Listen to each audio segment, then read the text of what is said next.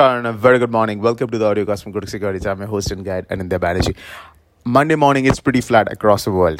Asian equities are trading mixed. Dollar index, Asian currencies are flat. Oil prices are hovering around 111. The good news is the US bond yields have pulled back, which will give us some breather on the bond side. अगर DGCX का देखें, July futures trading slightly higher around 79.12 and 13 के आसपास. Now, our US markets are shut, so we may not get much of a move. But there have been days in the past when US markets have been shut and suddenly the onshore has created a move. That's what we have to see. But otherwise, आज शायद कुछ bigger moves देखने को ना मिले in the USDINR. But what is the price structure? The price structure is pretty bullish.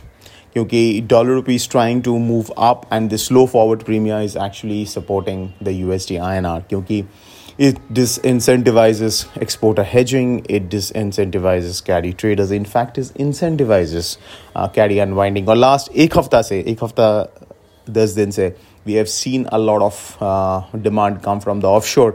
How do we know that? Because the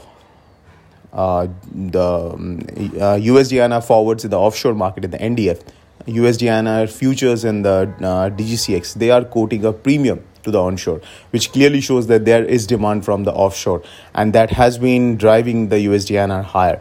So we will keep an eye on this premium between offshore onshore. Agar wo elevated rehta hai, then it will be an upside move on the USDINR. The trade is buy on dips.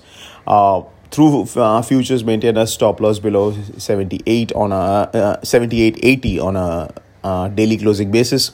Because 78.80 से 78.90 is a very strong support resistance around 79.35 and then 79.55. But we have to understand resistance उतना important नहीं है इस market के लिए because it's the resistance is formed where RBI steps in heavily. क्योंकि at an all-time high, how do you define a resistance logically? So it is basically where RBI steps in heavily, there the market gets stuck. Otherwise, it's a buy on dips.